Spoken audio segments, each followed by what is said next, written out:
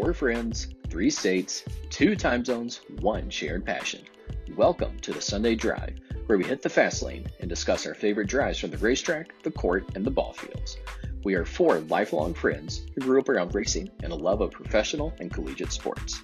Today we are bankers, investors, professors, and entrepreneurs, but our love of sports has never changed. Come listen for the fun, gain some insight, and probably a few laughs as we give you our perspective on those last lap lead changes, game-winning scores, and franchise players. We are the Sunday Drive. Welcome, everyone, to episode 25 of the Sunday Drive podcast. I'm John. I'm here with my normal Formula One co-host, James. How's it going? It's good, man. It feels kind of weird. This is probably the earliest in the day we've ever recorded a podcast.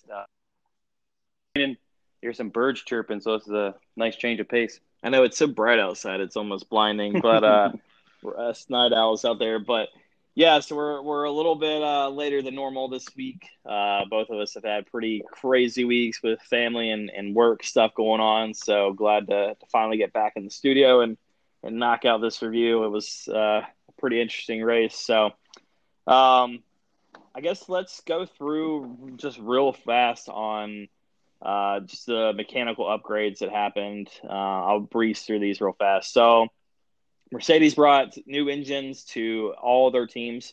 Turbos, we had all the Mercedes drivers got new turbos, including Vettel and Leclerc.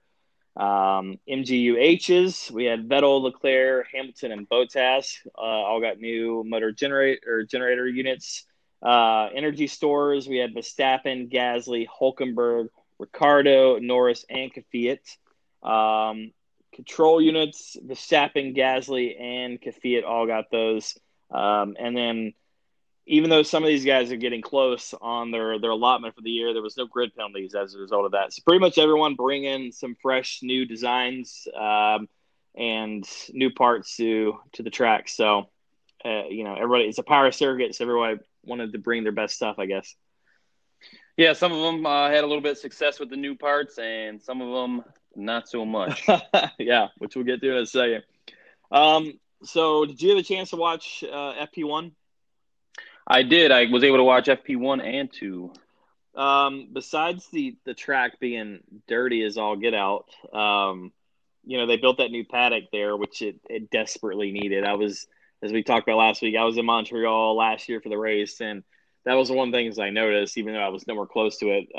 But you could tell from a distance that building was severely aged and probably about 20 years overdue for needing a new one. So they've got that nice, shiny building in there. But, man, that construction dust, it was unbelievable. Basically, every single session was just dirt flying everywhere. Yeah, for sure. And then even as the cars were breaking in the track, it's like outside that racing line just maintained a thick layer of dust, it seemed, throughout the weekend. Yeah, that was one of the reasons why it was a little bit difficult to put a whole lot of stock in the times from practice session, just because you knew, as dusty as it was and as green as the track was, every session would be improving as we go, and the track would change drastically from one session to the other, which may benefit some cars and not so much others. So anyways, I guess kind of the bigger talking points on that one, which we talked about last week, was Latifi getting his first opportunity in a modern 2019 Formula One car in the Williams. He was in Kvyat's ride for FP1. What did you think about his day? It seemed like a decent drive for somebody in that sort of vehicle for their first time. Didn't blow me away, but I think it'd be pretty impossible to get blown away by any driver in a Williams this year. And I think, what did you say? How far did he finish behind Russell at the end of the day? He was only 2/10 behind Russell, so that's not too bad, considering that he hasn't been in the car before, and that car is an absolute handful to drive. I wonder if their simulator is designed to suck as bad as their actual car, or if that throws them off. Like things are driving pretty well, and then he gets in the actual car, and he's like, "What the heck is this?" Yeah, this is different. And then, so that was kind of one of the big things that we wanted to talk about with him getting an opportunity in Kvyat's car, in Kvyat's car. is, does Kubica have what it takes to last through the season? Obviously, Latifi is leading the F2 championship. I would imagine him personally would want to finish that out and fight for that championship. But, if they always call, then I think you gotta take that call up. But 100%.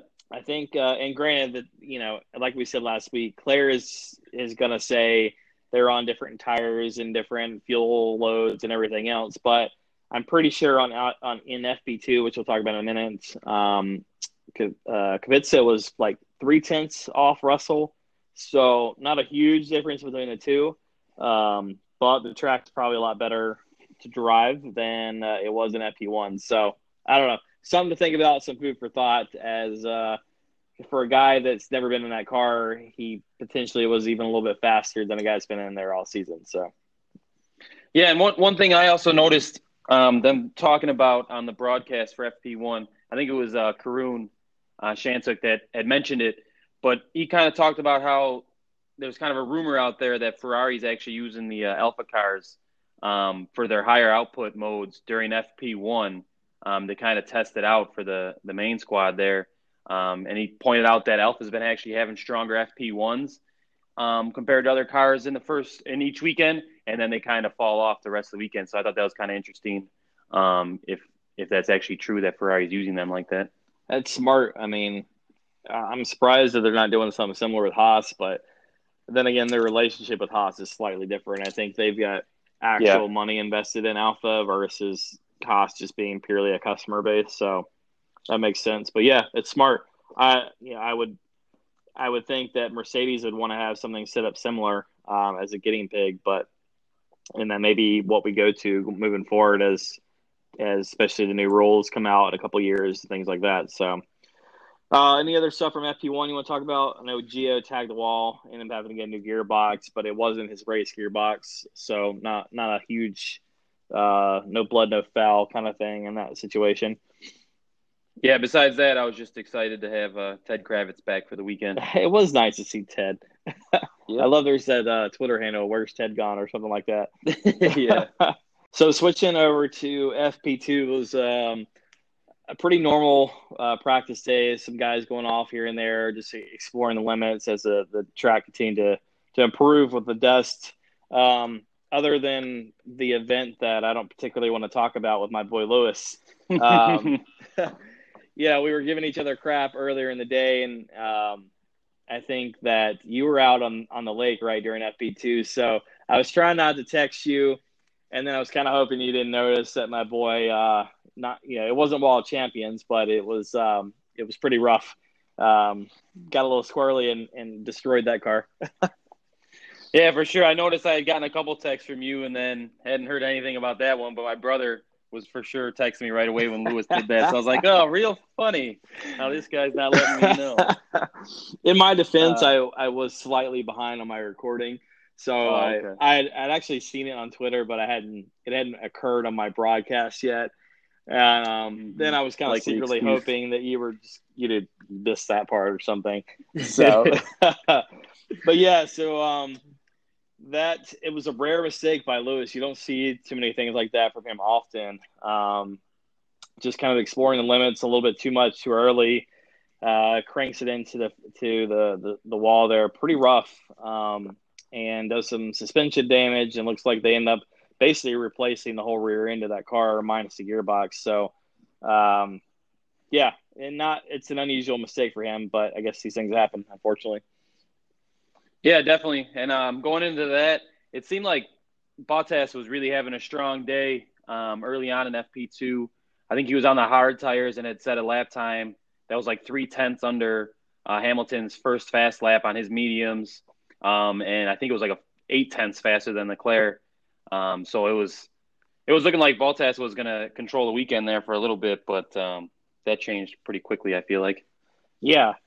And going, since you mentioned Bottas, a question for you. So on the broadcast, they were talking about this, with obviously Lewis had only ran 8 laps in FP2 when this incident happened.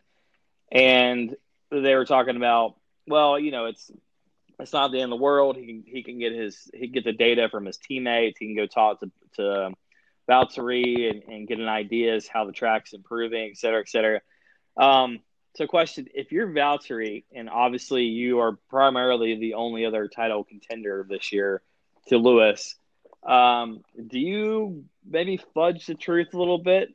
Maybe, I mean, does he really give him 100% accurate answers when it comes to how the track's improving and how it feels in the car, given that this guy is his title rival and he's slowly losing ground?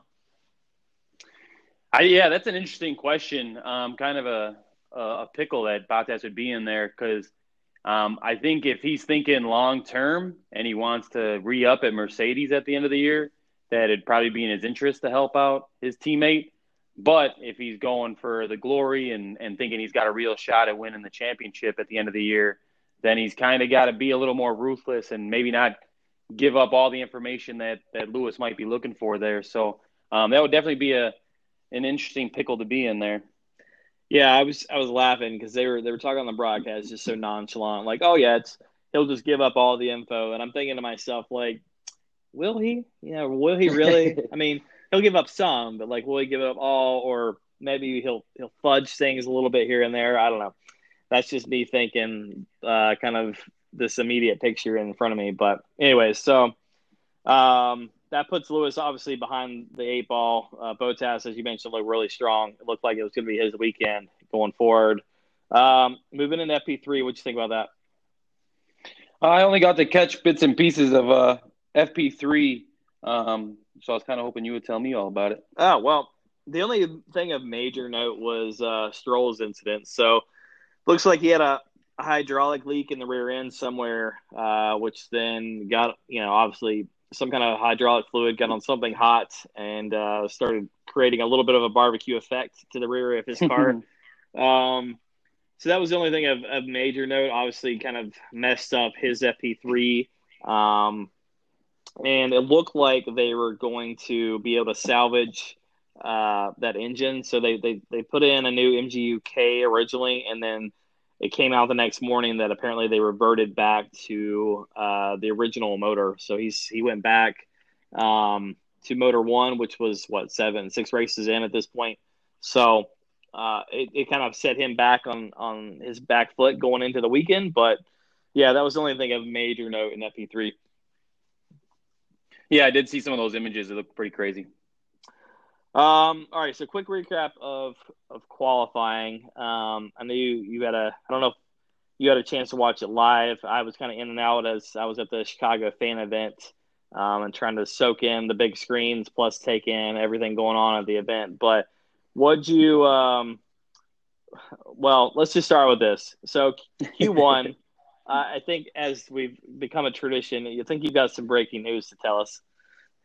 Yes, once again, we have now made it 11 straight Q1 exits for the one and only Lance Stroll, which I heard an interesting note the other day that this is the longest streak of Q1 exits, I think, since Danny Ricciardo actually had 11 straight to start his career, which I thought was kind of interesting. So Maybe there's a light at the end of the tunnel for our boy Lance. Yeah, hey, Daddy keeps pumping in money, things improving. That's the thing, though. He has good race pace, but damn, in qualifying, the boy sucks. So yeah. I'm sure that the Lance Stroll grandstand was not too happy when boy got knocked out early in. I'm sure you can blame it on the old engine this time, though. Yeah. It probably worked out in his favor, actually, because it's not his driving style, apparently. All right, so going into FP2, that was a chaotic – qualifying 2. That was a very chaotic session. It seemed relatively straightforward until the very end when our boy Magnussen decided to kiss the wall of champions. What'd you think of that whole situation there? Yeah, I mean, it was kind of some drama leading into it. I was worried about my boy Max not being able to make it into Q3 there. Came out just in time to make his last quick lap there. And then, boom, K-Mag, kisses the wall of champions and then skids across and really slams into the opposite side of the wall there. So that was pretty wild to see. And then kind of afterwards, listening to some of the team radio from Grosjean, just being Grosjean. kind of doesn't even seem to be worried about his teammates' health. Yeah. No. Yeah, and then pissed. yeah, that was pretty ridiculous. Not like, is he all right? But he just screwed me. Like, come on, dude. I saw something similar that they're like, they all have G registers on the car, and it's something like it spiked at like 56 Gs when he made contact to that second wall.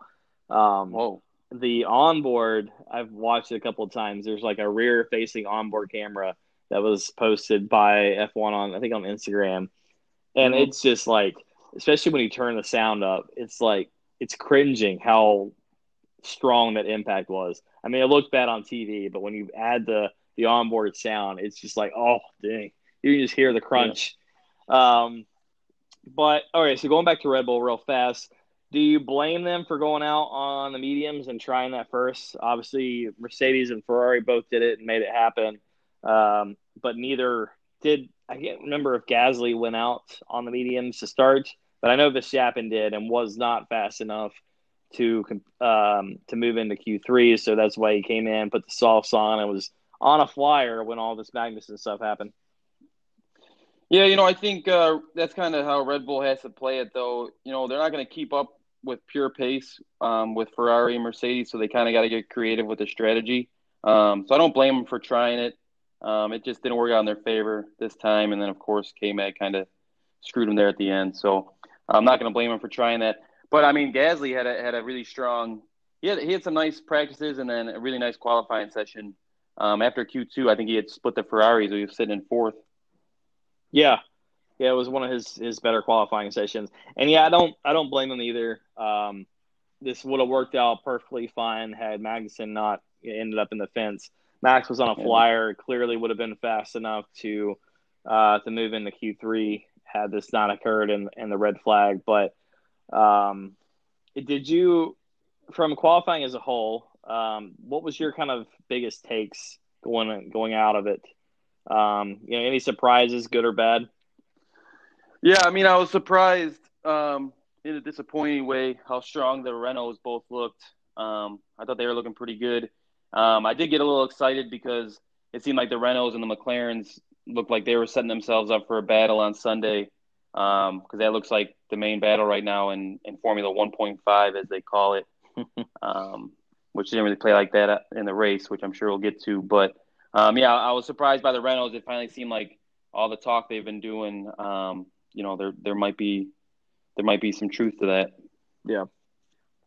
Yeah, I think for me, I mean, obviously – I was a little bit shocked that, Lewis put up a heck of a lap in Q3.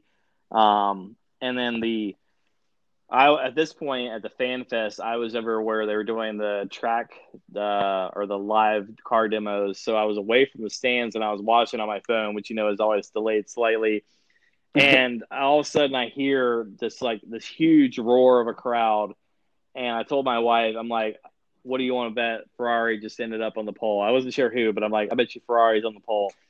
And then, 20 seconds later, something like that, my phone cycles through to the end of Q3.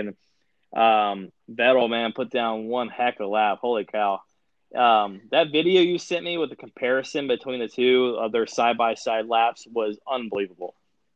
Yeah, I shared that on my Twitter account, and it was an awesome video to watch. I like how they do that little graphic of the two cars next to each other, little virtual ones, because it's like neck and neck, and then anytime there'd be a little turny part, twisty part, Lewis is pulling away, and then as soon as they hit Sector 3, it was just like, see you later.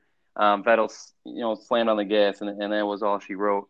Yeah, it's like, I don't know how Lewis was up for 2/3 of that lap, and then ends up being down over 2/10 when it all is said and done. So I'm watching that video, and then they come out of that final hairpin. Vettel puts the pedal to the metal, and it's unbelievable how fast that car gets away. The drive off the corner, and then just overall top speed just leaves Lewis in the dust. So that was incredible. Yeah, pretty impressive. Finally, we get to see that Ferrari power at work. So, all right, any other last qualifying topics for you? We're going to move on to the race. No, just a quick shout out to Valtteri being able to save his Mercedes from some danger there when he spun out of turn 2 and somehow managed to not hit the wall and probably the skinniest part of the track there. That was pretty impressive. Yeah, and he was honestly my other big surprise, my negative surprise out of qualifying. As you mentioned earlier, looked like it was going to be his weekend to take, and based on practice, he had that spin in Q3. I agree. Can't believe he kept it off the wall. Obviously, that rallycross driving did him a little favor there. And then, but yeah, he qualified sixth, I think. So apparently, Siri's trying to answer my question for me. So, that was my biggest, I guess, negative pause negative kind of outcome for qualifying that shocked me. So, all right, so let's take a quick break. Go ahead. Sorry, yeah, I was going to say anytime, you're driving a Silver Arrow and you're behind Renault and Red Bull for qualifying, that's not a good sign. Yeah, seriously. All right, let's take a quick break. We'll come back and do a very quick kind of race recap and then get into sort of the elephant in the room from the weekend. So we'll be right back after this.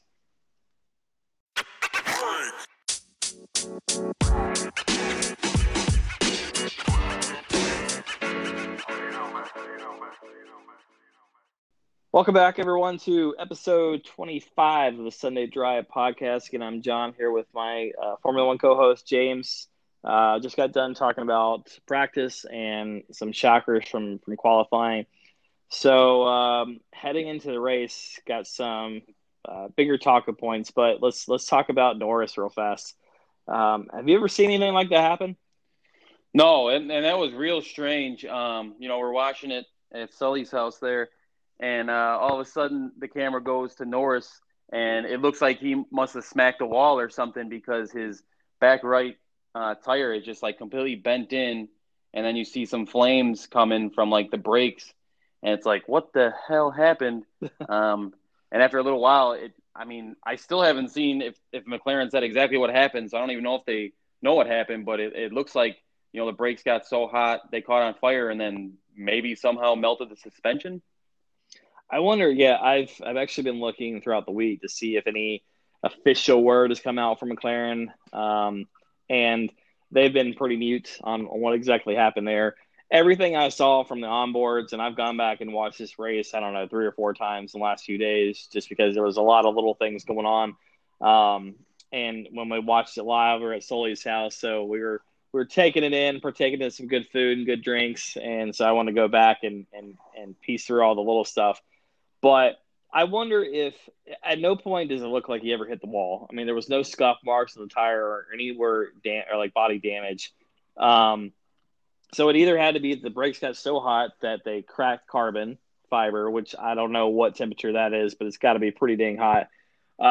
Or I wonder if it was like a combination of like losing brakes and therefore going over some curbs maybe a little bit harder than he should have.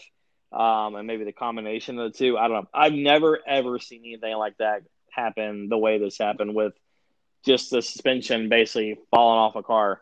I thought the same thing. I think I hit you or something when it happened. That I thought he'd end up in the fence at the Wall of Champions. I think all the broadcasters did as well. So, yeah it was interesting to say the least. But all right, so then – we've got a few things going on throughout the race. Actually, some pretty good overtakes, which we got a little bit of coverage of that for the broadcast. Again, not as much as I wish we would from the producers of F1, but the mid-tier battle was actually pretty good.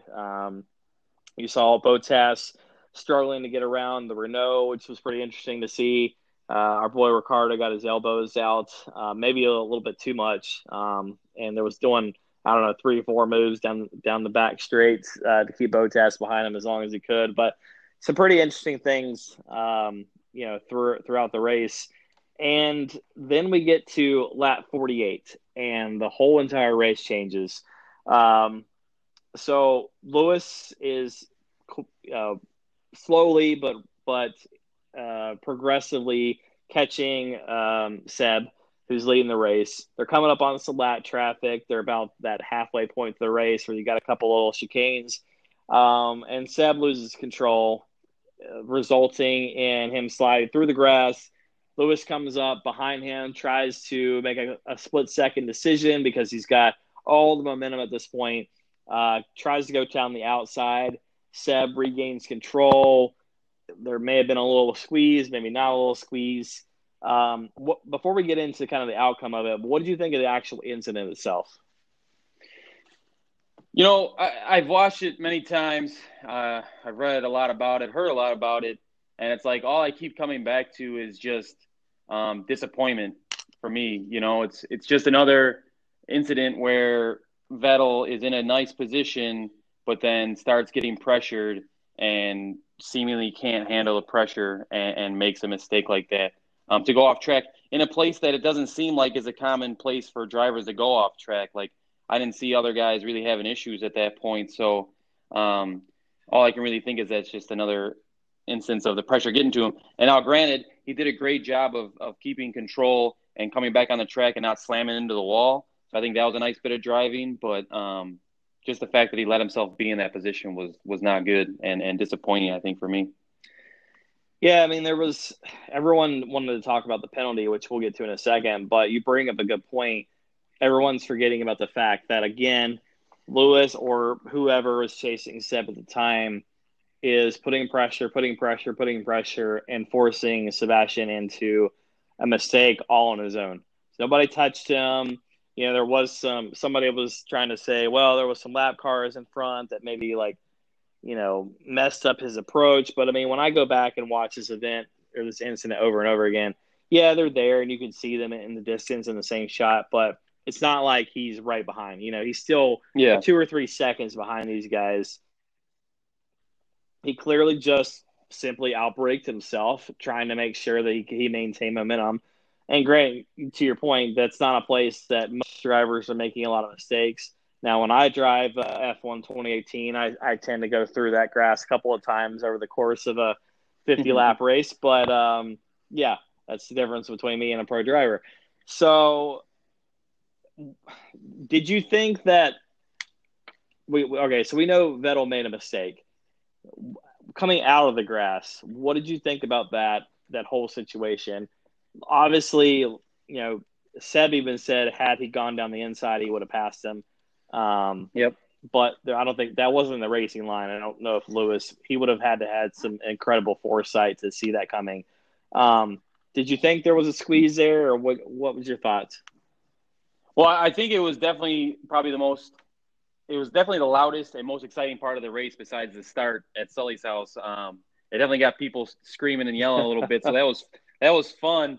And yeah, it's such a tough call because, you don't really know how much control he really had because we're not the ones in the car driving it, and clearly he didn't have control coming back on the track.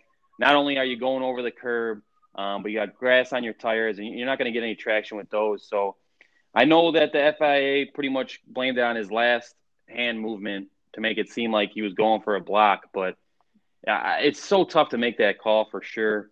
I think he was just trying to save himself from running into that wall. Obviously can't blame him for that because I would have done the same thing. And yeah, Lewis obviously would have had the easy pass going on the inside. He would have needed quick reflexes, but that's kind of something that F1 drivers should have if they want to be successful, is probably the best reflexes maybe in all of sports. So it's just a tough situation overall. Yeah, especially when we're talking about an incident that from start to finish was probably a second to a second and a half in length. So there was an interesting video from Jillian Palmer who kind of broke down like frame by frame this whole incident.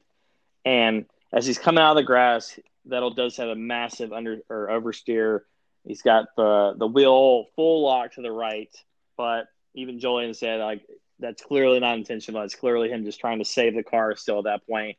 He comes back, he straightens up, and then it's that last little move where you can see his helmet turns to the right, looking into the mirror, and the wheel ever so slightly goes back to the right as well, and that's where Lewis is very rapidly approaching at this point and has to hit the brakes. So, yeah, I mean, again, he does the same thing that I think any of us would have done. I think, was it like malice in a way that it was, that he intentionally tried to squeeze Lewis? No, I don't think so.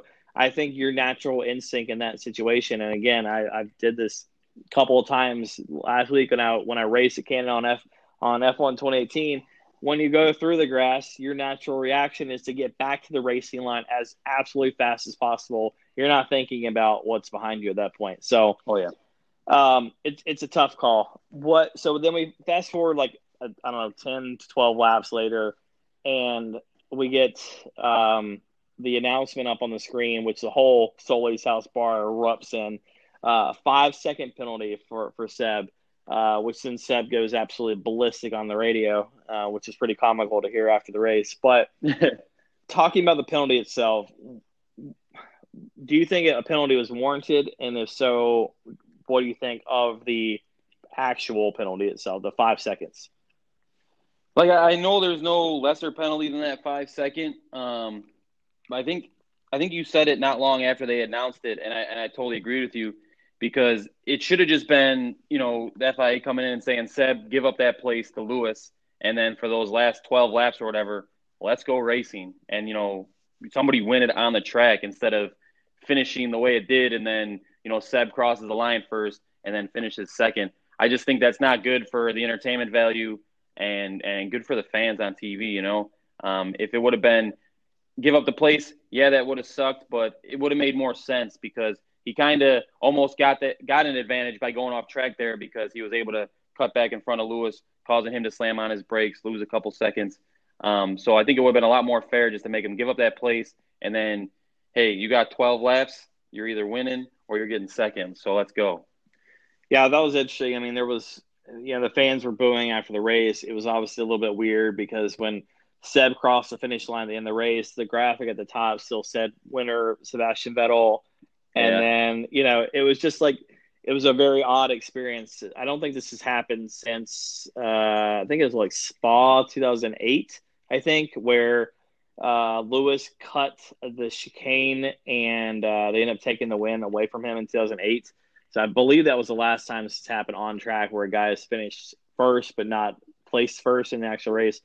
But yeah, go ahead. Sorry, that incident had to have been the first and only time that Hamilton's ever been penalized for anything on track, right? Probably, honestly. I don't know. Yeah. There's been a couple, but it hasn't been many, to say the least. But the boy keeps his nose out of trouble. But there has certainly been incidents that, based on the criteria that was set at Canada this last week, there was clearly incidents in the past that involved both Lewis Hamilton, Valtteri Bottas, and even Nico Rosberg that should have affected Mercedes drivers and been penalized. There's a lot of stuff going on Twitter talking about Lewis and Monaco and Bottas. I think he had some run-ins with Raikkonen, but everybody's forgetting, I think it was Spain 2016 when Nico Rosberg decided to accidentally leave the car in the wrong engine mode and saw Lewis fastly approaching the inside and basically shut the door, but the door was already full with Lewis's car, ran them both off the track and destroyed both their races. So again, Mercedes escaped penalty. They did take out both drivers that week, but it's interesting that clearly that was the same exact event, a mistake by a driver that forces someone to go off track. The only difference is it wrecked both cars and they both happen to be Mercedes. So, but regardless of whether you take out your teammate or not, a rule should be a rule. It should be applied consistently across the board. If that's the case, Nico still should have gotten a grid place penalty for the next race or something like that because of the fact that they were both eliminated. So I think as fans, we just want the rules to be applied consistently across the board. And I do think that in a open wheel series where rubbing is not racing, I think if you force a guy into a mistake and he misses a part of the track, then there should be a penalty. But like I said, like you mentioned, I think that they need to readdress this penalty situation to allow Lewis swap places, have 12 laps, fight it out, and let's see who wins this race. So it's a shame, but I will tell you, Formula One, I don't know how I got signed up for these, but every single week I get surveys from Formula One asking about sponsorships and F1 TV and the broadcast, et cetera, et cetera. And I thought it was very interesting that I think it was Tuesday I got one, and F1, the entire survey was on the Sebastian Vettel penalty and what we thought of it. So F1 is listening. They want to know what the fans think of it. So I give them credit for that. At least they realize, hey, it wasn't a great situation. Let's ask the fans what they would have wanted to see, and I put that exact thing. Swap drivers and let them fight it out. So Yeah, 100%. I think it's really cool that they're doing that. And then a quick shout out if anybody's interested in looking at some of the incidents you were referring to. A fellow James on Twitter, this one being an Irishman, his handle's at JOC_1991, actually posted a video of, I think, like 5 of the incidents that have happened in the past that are kind of similar to what happened. So you can go check that out. yeah, it was funny. He posted. He was like, I had to redo my notification setting because I think he got like 500,000 views or something off that. So if you haven't seen it, yeah, go check it out. He's always, I know he follows us, and we follow him as well. He's always throwing out some cool stuff. So go check out his video montage of Mercedes drivers screwing up, or weren't penalized, by the way. Yes. All right, so the only other thing that I want to talk about with the incident, because we could probably go on, we could probably do a whole entire episode of just this 1 second incident. But the only other thing I wanted to ask you about is, do you believe the fact that Ferrari, quote unquote, forgot to tell Leclerc that Vettel had a 5-second penalty because he missed second place by, I think, just over 1 second, if I'm not mistaken? Yeah, I think that's total trash. Typical Ferrari, though. I'm sure they were just protecting Vettel because, if that Leclerc would have known that, he would have pushed a little bit more, put some pressure on old Seb, and then he probably would have spun out somewhere. So, right. I guess I understand why they forgot, but still stupid. And when you listen to the race broadcast, the radio, as soon as Leclerc crosses the line, they're talking about the penalty, and Leclerc says, but he still won the race, right? So clearly he knew that there was a penalty and that there had been an incident. So I think Ferrari just needs to man up and just say, listen, we wanted to maximize points. We didn't want to have either driver pushing harder than they should, or we're already a couple races in on this motor. We didn't want to crank up the motor higher than it should have been and risk a reliability issue. We wanted to maximize points. It's the best points finish of the year for us. So we did what we had to do. I would have at least respected that. Renault did the same thing this week with Hülkenberg and Ricciardo. Hülkenberg was clearly faster than Ricciardo, but Renault has had an awful year, and they haven't had an opportunity to finish in the points. So I don't blame these guys for maximizing it. Yeah, and I think it gave me one of my favorite moments of the year so far when Seb came out of the hospitality suite from Ferrari, walked through the Mercedes garage, and then switched the P1 and P2 little stand things they put in front of the cars. That had me laughing pretty good. And then I think this is just another nail in the coffin potentially to Seb kind of walking away at the end of the year. He made some kind of comments that, is just that he's kind of not a fan of where F1 is going and where it's at right now. So this could just be another push in the direction of him leaving. Yep. And if that's the case, then Ferrari's really got to, get their what together and really focus on Charles Leclerc before he says he wants to leave too. Right. If the rumors are true, his management group is already not talking to Ferrari based on recent events. So, you don't want to piss off both your drivers. So no, I think they need to figure out what's going on over there and try to lock down. I think Seb is under contract through 2020, but there's nothing that stops him from walking away at the end of this season. So yeah. All right. Any other chat on the incident? No, I think no sense in beating a dead horse anymore. I know Formula One didn't like the response about it, but it goes back to that, like, there's essentially no bad publicity. So everybody and their mother is talking about this event. They don't like it. They don't like the outcome, but Twitter blew up, and I know Sully's house blew up. That's for sure. So yeah, it's got people talking about F1. So, all right. So let's move on to our weekly awards. So weekly rubbish. Who do you got for this? Who's your bad driver of the week? Rubbish. I'm giving it to Vettel. Another mistake. Being under pressure. I'm not going to let him escape that. I know some people might be giving him driver of the day. Feeling bad letting him win something, but not me. Some of those driver of the days confuse me. There's been a few that you and I have scratched our heads on. Like, were they watching the same race we were? I think for me, since you took Seb, and I didn't want to be a anti-homer and go with my boy's rival, but I want to go with Raikkonen. So I don't know what the hell was going on with that car, and I know both drivers are struggling, but Raikkonen gets out-qualified by his teammate Giovinazzi for I think only the second time this year. And then Gio spins in the middle of the race, and yet Raikkonen still finishes two places behind him on track. So it either had to be between him or Magnussen because of his radio rant where he was screaming that this is the worst car he's ever driven, and Gunter Steyer told him to shut the heck up, which I'm starting to love Gunter more and more every race. So it had to be between those two. Maybe it's a tie. They both sucked up a storm this weekend. Yeah, that's a good point. I didn't even think of K-Mag there. So I struggled with this. I want to know if you had anybody. Do you have a weekly analysis paralysis award? I think I'm just going to stick with Ferrari and keep blaming them. I'm going to kick them while they're down for sure. And just for not telling Leclerc, about the 5-second penalty. And I thought they may have left him out a little bit too long on his first stint, as usual, but nothing new there. Yeah, they screwed him on that first stint, got him back in traffic, and the boy had to fight a lot harder for third place than he needed to.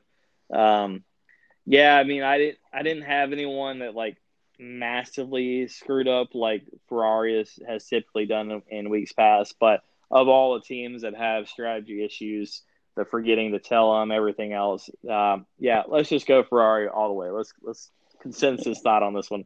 I think we're just going to name the award the Ferrari award that we award. We really Ferrari. should, honestly. We should. Yeah. All right, so dark horse of the day, who you got?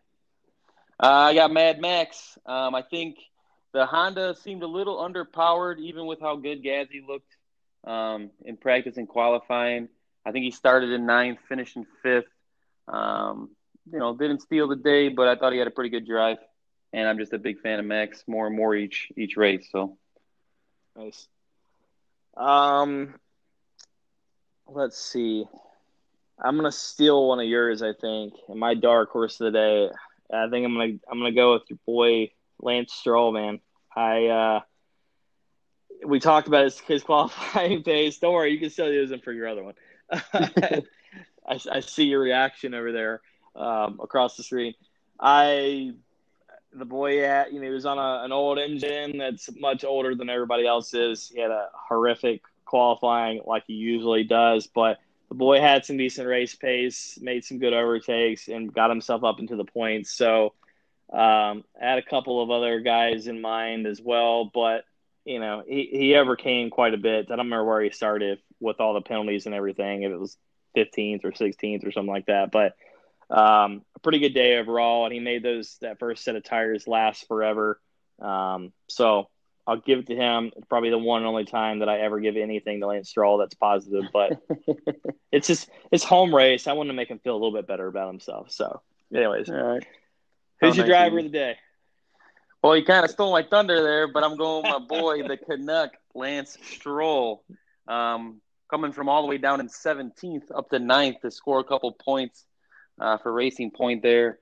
I think part of it is that he qualifies so terribly that he's able to make up a bunch of spots because I think he's, below where he should be in that car, especially with the race pace he has. So, because I know he's got like the most cars passed on the first lap over the last however many months it is, how many races.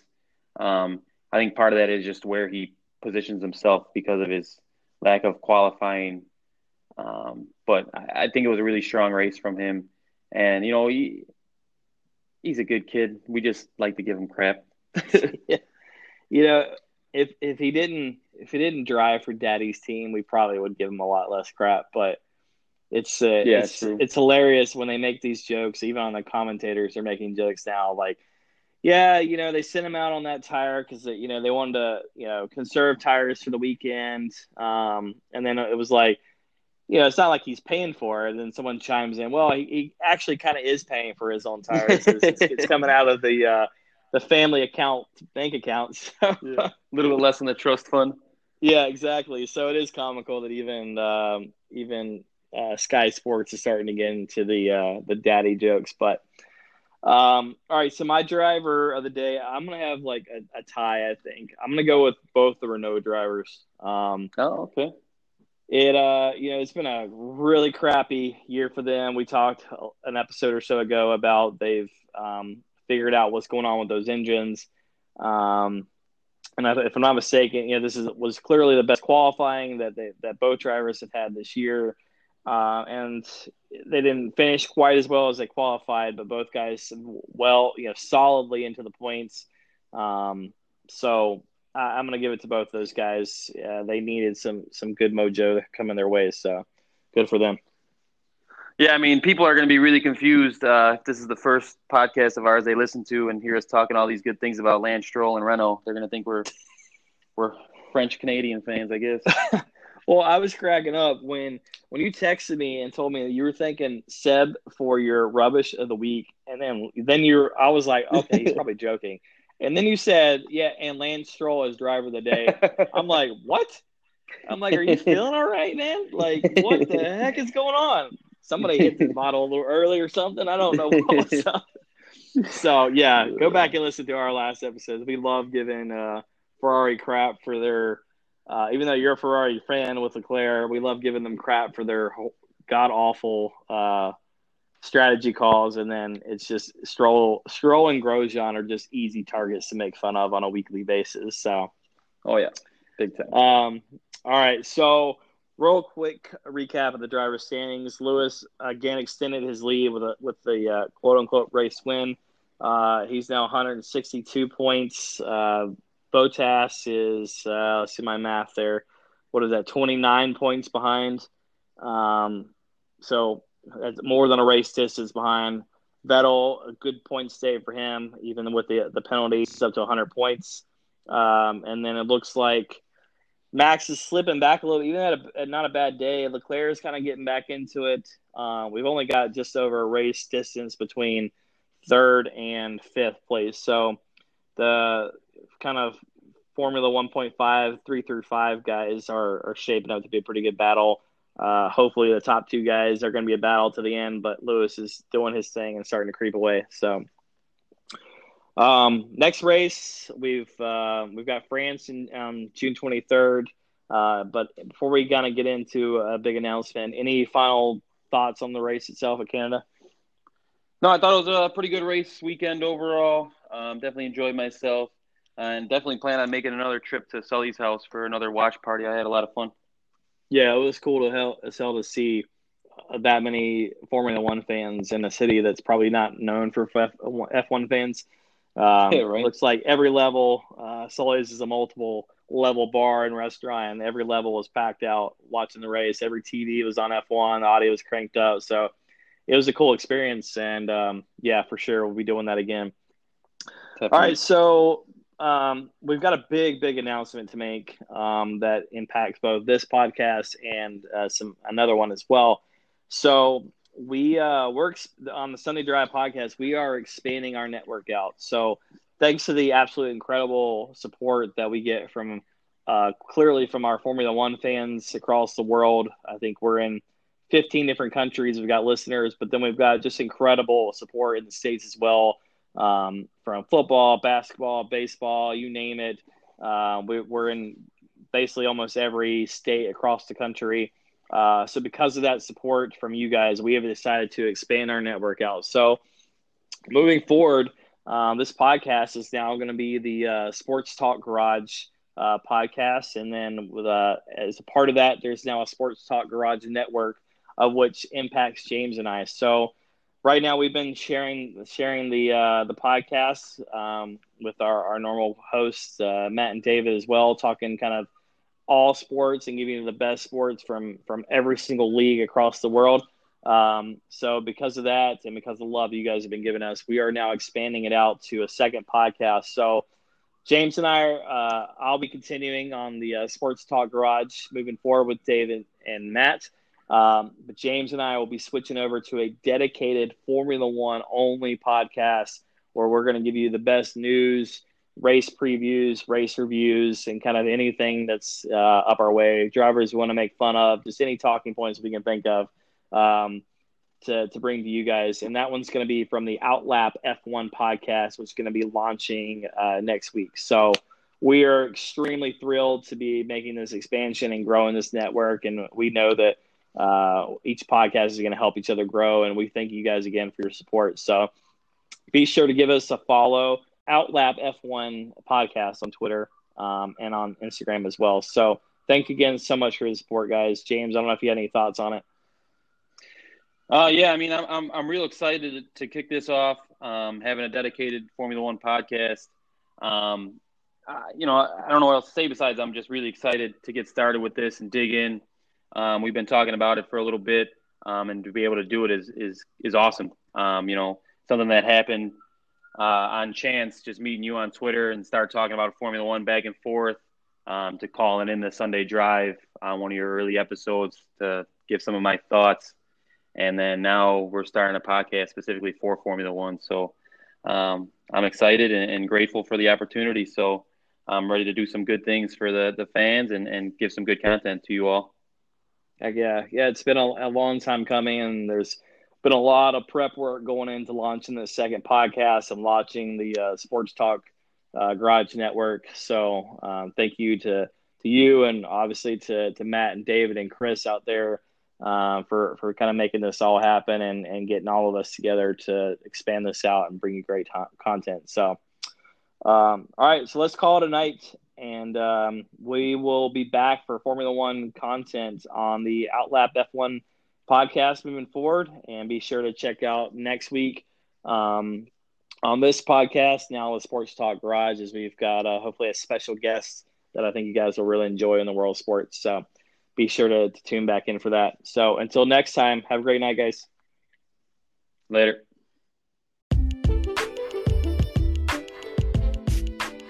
Thank you for listening to today's podcast. If you have questions or feedback, please email us at thesundaydrivepodcast@gmail.com. If you would like to have your sports-related question or comment featured on the show, leave us a voicemail at 704-251-9455. Also, if you're interested in staying up to date with us outside the show, please follow us at SundayDrive_pod on Twitter and Facebook. If you enjoy the show, please leave us a review and subscribe if you want to hear more. Thanks for taking the time to listen. We sincerely appreciate it. So for Chris back in the studio, David and Matt, I'm John, and we are the Sunday Drive.